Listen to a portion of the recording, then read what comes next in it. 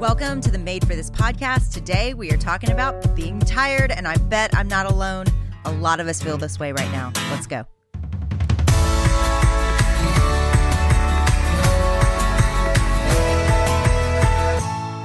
Do you feel tired? I feel like when I asked this, in fact, I asked it on Instagram recently, and let me pull that up real quick because the answers were astounding. So if you are feeling tired, you are in really good company because, 11,000 of you liked the post and agreed, and 750 of you commented on the post about why we feel so exhausted. So some of the answers that I heard, that our bodies adapted to a slower pace and we're trying to pick back up after quarantine, that we're just traumatized, that we've all just been through a lot in the last year and a half, 2 years, and we're just exhausted, nearly PTSD from all of the stress of life. Somebody said that they just feel like they're in the middle of a lot of people that are angry. And I get that. I get it. I feel more tired than I've felt in a long time, in years. And it's actually scared me. This is a great episode for me to be talking about right now because I have never been so tired, it feels like, because I just finished a huge project writing for you guys. I can't wait till it comes out next year, but that's a different day. We'll talk about that. But I am exhausted by it. Just the things I used to do make me more tired today than they used to. And what I want to talk about from the book is that largely there are reasons we are tired that are external, and that's true. More than ever, that's true. But there are also internal reasons that we're tired. In fact, maybe the biggest reasons we're tired are actually internal and not external. So Ephesians 3:20-21 says this, "Now to him who is able to do far more abundantly than all that we could ask or imagine, according to the power at work within us, to him be glory to the church and in Christ Jesus throughout all generations forever and ever. Amen." There is definitely a pattern in the Bible of God being able to do more than we can do, of God being able to accomplish more through us if we would surrender to him. That is a theme throughout Genesis to Revelation, that our dependence on God and our relationship with God as we are going through this short life is paramount to our thriving, to what we can accomplish, to the actual blessing in our life and relationship to other people. We have what we need. We've talked about already living water. We've talked about the verse that says he's the ox that is pulling beside us. And so therefore we get to rest because he is the powerful one. And you see throughout the stories of the Old Testament, you see God's power displayed through people that trusted him, that believed in him. And so I think one of the reasons we are all so tired is not that our bodies are physically tired. It's that our souls are tired. It's that the insides of us are exhausted. We've wrestled. We've been anxious. We have been distant from people we love. We have felt division rise up around us among people that we love. We have caused hours and hours of our lives to be spent online, and we're watching the world implode, it feels like. And all that's going to take a big fat toll on us, as we know. And so the internal toll that it takes is that we are exhausted, that our souls are tired. It's not about hard labor. Most of us in quarantine did not get in our yards and really do a lot of yard work. You know, some of you did. Good for you. It wasn't that most of us were actually doing hard labor. Some of you were. But it was that our minds were racing. Our minds were filled every day with news that was careless and not always well reported. And it became that we couldn't even trust the inputs we were getting. And so therefore, we all go on a hunt for what is true, and people fall into conspiracy theories, and people fall into all kinds of things. People fall into all kinds of things because we're exhausted and our minds are racing and we don't know what is true and what is real. What God is saying throughout Scripture, and you see it in Ephesians 3, is that he actually has the power to do things that we can't imagine. That's what it says, that we can't imagine. That I can do and accomplish more through you and in you than you can imagine. However, the way that happens is his power at work within us, from the inside of us. That the Spirit of God would be alive and moving and real to you and through you and in you. And the Holy Spirit is one of those things, we've talked about it here, that it's hard to get our head around, it's hard to get our hands around it. but he is a real person, and he is issued to those that believe in Jesus Christ as their Lord and Savior. You are given the Holy Spirit, and that Holy Spirit is meant to encourage you, to empower you, to strengthen you, to remind you of the goodness of God. And so our reliance on the Holy Spirit is up to us. We can lean into him and his power and his authority in our lives and his wisdom as we're going, as much or as little as we choose. And what I'm suggesting in this is that, yes, we are tired, but we are more than conquerors, scripture tells us. And we can do a hard season of life, which we are doing currently. We can do a hard season of life together, not because of our willpower or our emotional health or everything in life, working out right for us, because it isn't. We can do a hard season of life because of the power of God that is within us. And we can do more than you can imagine, more than you can understand or think, because of the power of God at work within you. One of the things I say in Nothing to Prove, I talk a lot about it actually, is that I realized that I was working for God instead of working with God. And I was trying to measure up, and I was putting on a show and hoping that God was proud and pleased.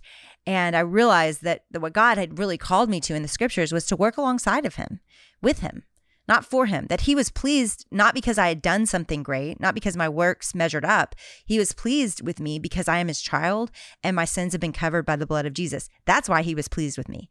He delighted over me because I was his kid.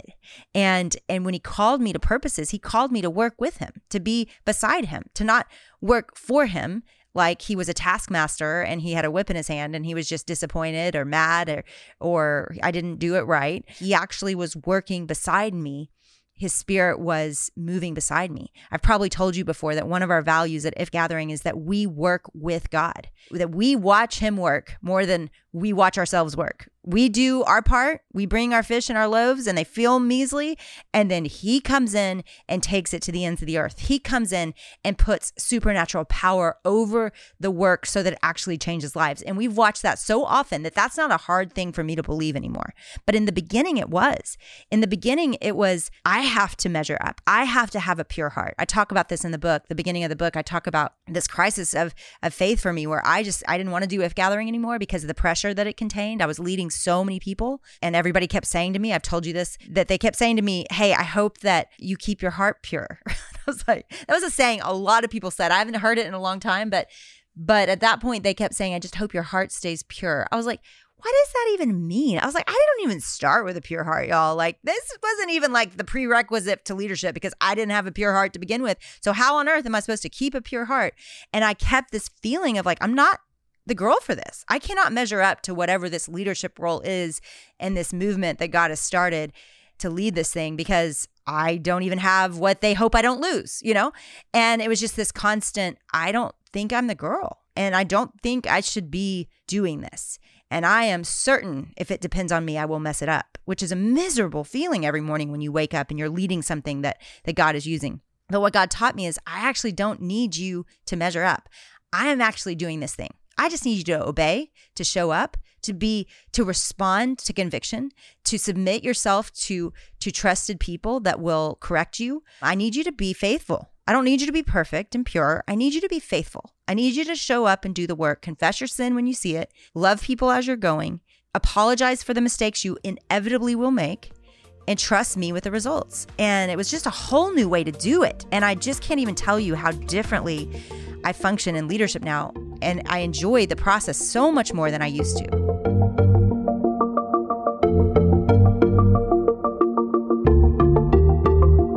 Hey, have you enjoyed this season walking through Nothing to Prove with Jenny? If you want to go even deeper with this content, Jenny's new Bible study coming out on July 13th is called Nothing to Prove. If you're familiar with Jenny's Bible study Proven, Nothing to Prove is just a re-released version of Proven with a new name, but the same great content. Too many of us are walking through life feeling as if we don't measure up. We always seem to thirst for more. We think if we could only work harder or be better, or we could maybe be enough for everybody. But the truth is, we will never be enough, and thankfully, we don't have to be. So join Jenny for this 8-session study as she walks through key passages in the Gospel of John to demonstrate how only Jesus is enough. We don't have to prove anything because Jesus has already proven everything. So July 13th, Nothing to Prove Bible study is available everywhere.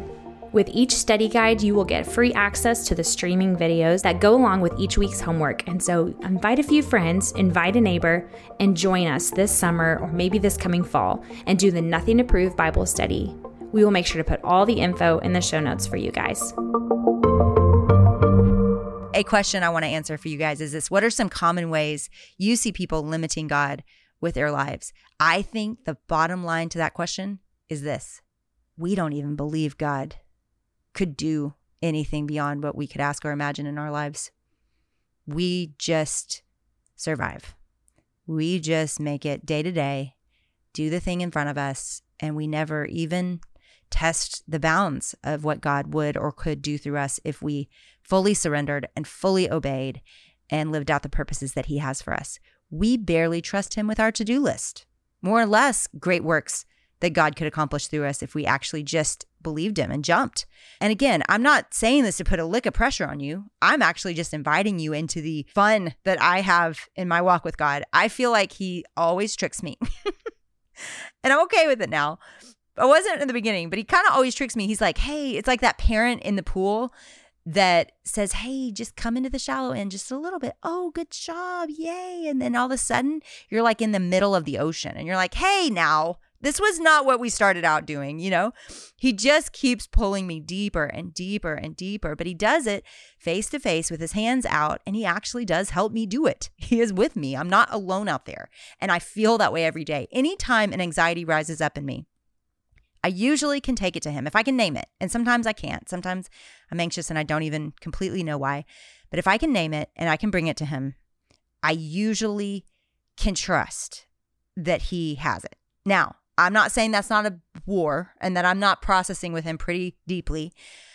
But there is just this place of, you know what? You've been faithful for so long. You have been faithful for so many difficulties in my life. There have been times I felt like You weren't there, that I see later You were a crane holding me in place, even though it felt like I was falling. And I see it later, right? But I'm older and I've seen it over and over again in my life that He is faithful. He is faithful. He is faithful. He is faithful. He is faithful. And I do not say that tritely. You all know I've had my crises. If you've read any of my books, you've read some of them. I've had my doubts. I've had my seasons of wrestling. But that wrestling has actually only made me feel more secure in His love. I trust Him all the more. Again, I talk about Pilgrim's Progress a lot here. If you've never read it, I really encourage you to read it. Next to the Bible, I think it's the most read, sold book in history, just about. And there's a reason.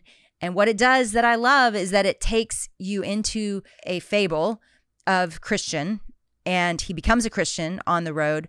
But after he became a Christian, there were still so many pitfalls. There were so many ways that he became entangled in the world. And I love the story because God was with him, leading him. And he loved God. And yet still he fell into these difficulties. And it was so comforting to me because I was like, this is the Christian life. We all act like you get saved and you clean up your life and it's all good. And like God blesses all the Christians. It's not that way. There are so many difficulties. There's so much happening in our faith and our personal lives every single day and every single one of us. And we cannot just sit there and act like, oh, everything's okay. This is a journey. This is a process. This is a messy process. And at that. And so if that's you, if you're like, man, I'm in a pit, welcome to Christianity. We fall in and out of those pits. The power of being a Christian, the power of what God's saying in Ephesians is that we have power within us to help us get out. And you saw over and over again in Pilgrim's Progress that Christian had what he needed because God was with him. And if he would just depend on God, he would be able to overcome that barrier and that place where he was in a dark season or pit or the castle of doubt, whatever it was. He could do that thing because God was with him. He could overcome that thing. And so that's us. That is us. We don't have to live tired. We don't have to live exhausted. Now, on another level, and we're going to talk about this more in the future, and I want to be really clear, there's a real fatigue that's over us that we have to care for ourselves, right? I just went on vacation for a week and I couldn't believe it. I got away. I told you about how tired I am right now.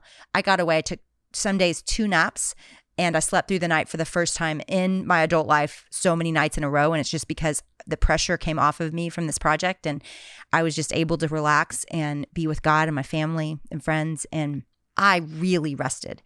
And that was a physical thing. That was a take a break from work thing. That was a nourishment with people that love me around me thing. I mean, it was a thing, I mean, that's what you got to realize is rest is a real thing. It's not something like feeling better, right? We all want to feel better, but we can't totally control that. We all want to not be sad. We can't totally control that, but rest is a thing.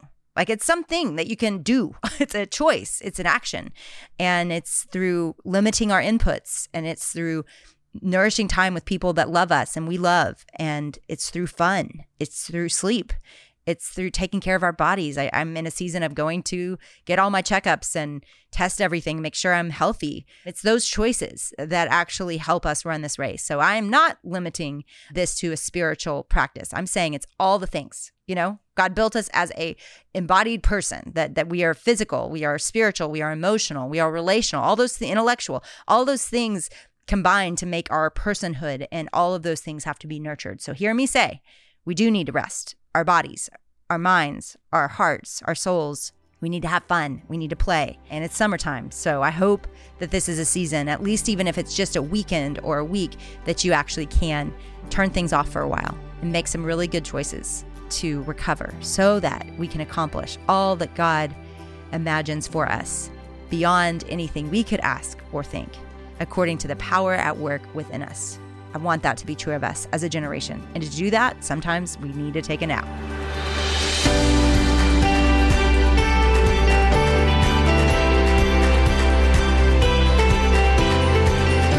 Thank you guys so much for being part of this community. We do not take it for granted that so many of you show up week after week. If this is blessing you, we would love for you to go help this podcast be found by other people. And the way you can do that, first subscribe so that you actually get all of the episodes. You don't miss anything. It shows up right on your phone or on your device, and you know when we have a new episode. And then also rate and review. Your rates and reviews help the charts, and that helps people find the podcast. So that's why we care about that. And let's be real, it's really fun to read your stories. Sometimes it feels a little bit like we are just throwing all these words out into thin air, and then we go read your reviews, and they're so thoughtful and kind, and it means so much to us. Chloe and I will text each other, just to encourage each other. Thank you for supporting this podcast.